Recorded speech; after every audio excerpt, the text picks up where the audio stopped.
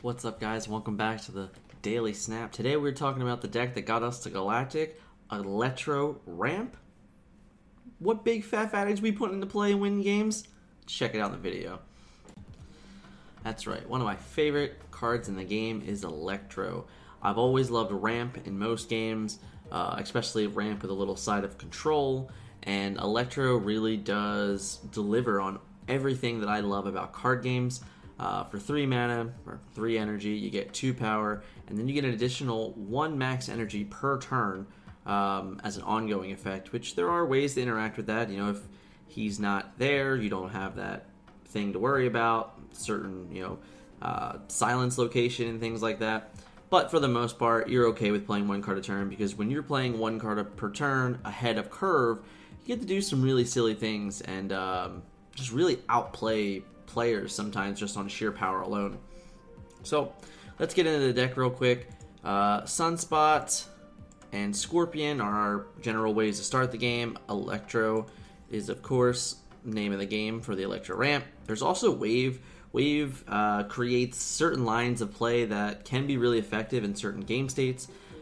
Specifically, so you can on turn 4 play a 6, on turn 5 play your 5, and then on turn 6 play another 6. So if you have a Dr. Doom in your hand and an Odin, you'll be able to, on turn 4, put 15 power on the board spread across 2 lanes, knowing that on turn 6 you're going to be able to Odin that lane once again to put another 10 power plus the 8, so another 18 power on, once again, spread out. So you can really kind of spread your power in those games and really open them up, specifically if your 5 ends up being like a card like an Arrow or a Vision, to where you could force them all into your middle lane to keep your left and right lanes protected, or whichever, and keep your other lane protected, or Vision with the ability to move Vision out and into whatever lane that you need him to win in. So that's what Wave does. Jubilee helps us find our big guys. Shang-Chi just helps kill off big guys. Arrow, Vision, Leader, Dr. Doom, Odin, and Magneto. It's really just big fat fatties in the end. Real big stats. Jubilee is fine with hitting just about anything in this. Obviously the most unideal one is the Shang-Chi, but if that's what happens, that's what happens. Obviously paying 4 for 4 power, not super ideal, but in some game states, you really need Jubilee to kind of help you, just kind of get back ahead as well. She's almost like another ramp in herself if you kind of are lackluster and missing some certain things. But all in all, this list was pretty standard, I'd say. I played Electro a lot through the 80s, and I played Electro a lot last season. It's one of my more favorite cards. But this is the particular list that ended up working out the most and the best as we were climbing towards Galactic. So I wanted to just take a couple minutes, talk about it, and show you guys the gameplay about it and things like that. It's a pretty straightforward deck, which is really nice. You want to play your Electro early. You can make an argument that Sunspot's not really where you want to be. Maybe you want to actually just play an Ebony Maul or things like that. Scorpion's the same thing. Maybe you just want to play Lizard. There's plenty of different cards that you can fill those roles with. It's just about getting power into play early. And then, of course, the Electro with the Wave is really about your turn 3 plays. Any which way to accelerate yourself towards the end of the game to where you end up playing 2 6s is exactly where you want to be.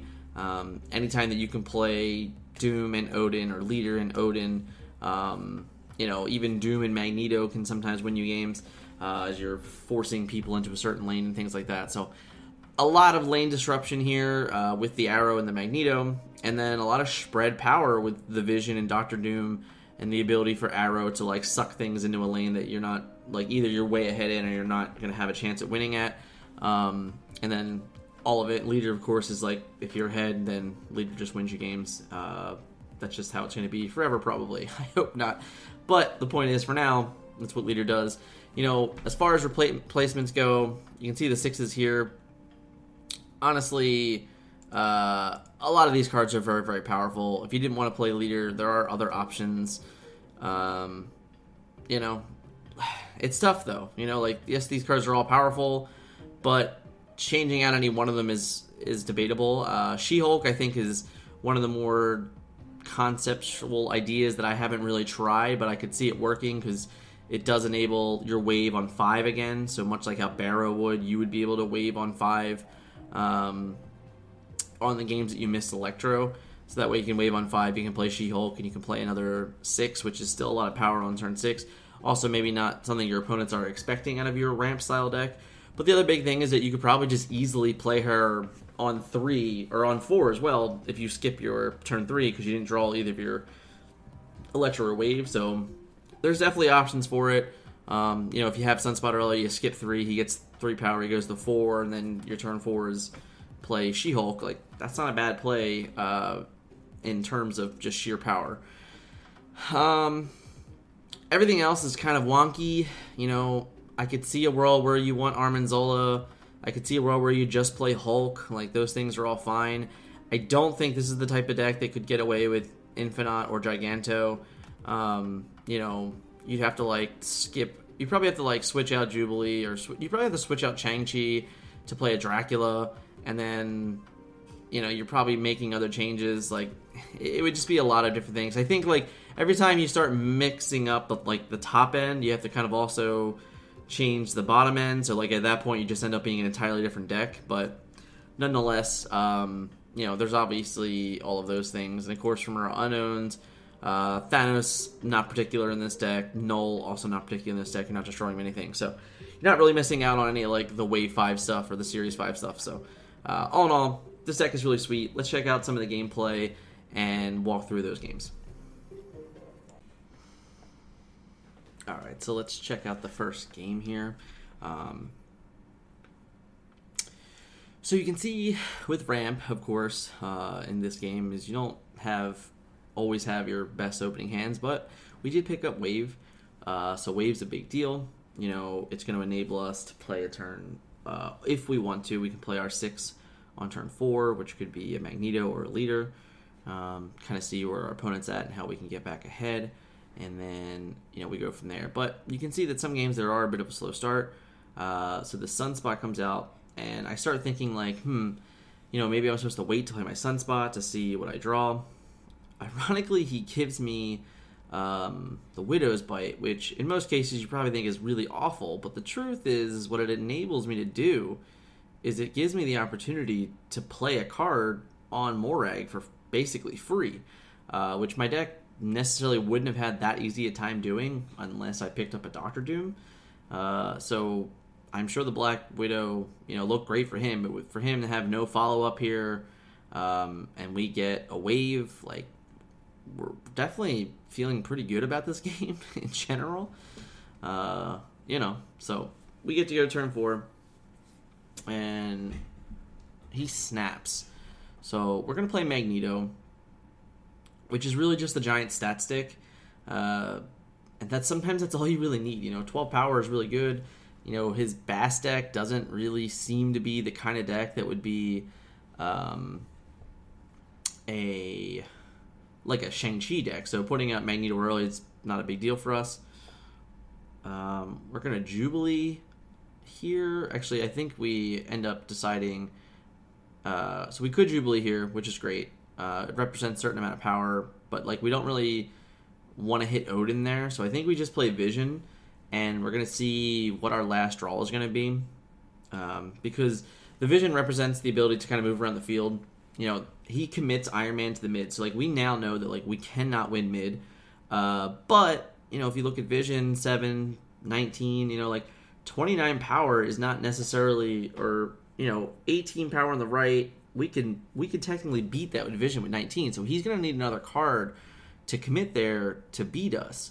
So because of that, and because we drew Odin, we have a real potential here to attempt to spread out the power and just win. We're definitely going to win left. I have almost no doubt that he can get a random 8 power all of a sudden on the left. But you move Vision here, that's 19. You play the Doctor Doom and you spread it, then that's +5, so that goes to 24. He has to commit 2 different cards here to win these 2 lanes, because he has no idea what we're going to do with our Vision.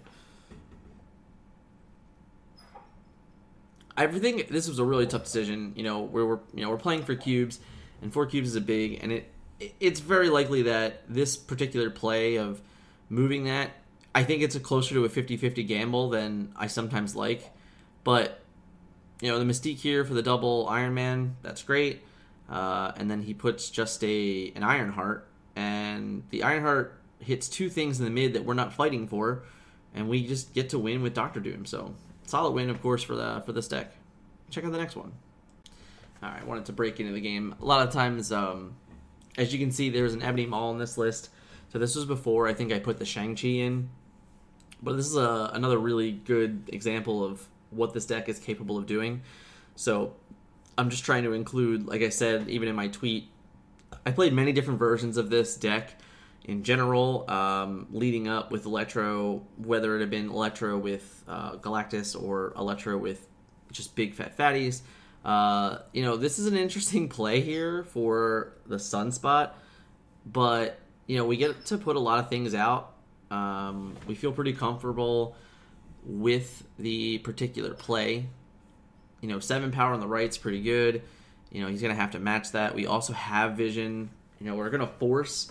So he ends up Polarising, which is it's kind of funny because, he moves it over there and we're like, oh, okay, that kind of sucks. But it's not the end of the world. And he plays Sarah, this is a really, really good look for Surfer, right? But we did move his Sarah over. So because we moved his Sarah over, he only has 1 spot left there. He only has 1 3-drop there. That was a big deal getting this, because now we're on turn 4. We're going to Jubilee here. And we're going to save Vision for next turn, even though if Vision is probably our best route of winning left, if we Jubilee and we can hit and get lucky and hit Doom, then we put ourselves in a situation where we can very easily win left. So we Jubilee and we hit Wave, which is really not what we wanted, but it slows down our opponent enough. It allows us to put Vision out there and kind of do what we want, but it also gives us the ability that if we wanted to here, we could have played Leader. Of course, our opponent is emojiing to hell, which I cannot stand, but hey, people are going to do it, and this is probably another reason why I'm highlighting this video, as we'll see the end of this game, how it goes for him. So we get Vision out there, and he plays 2 cards over here, which is great.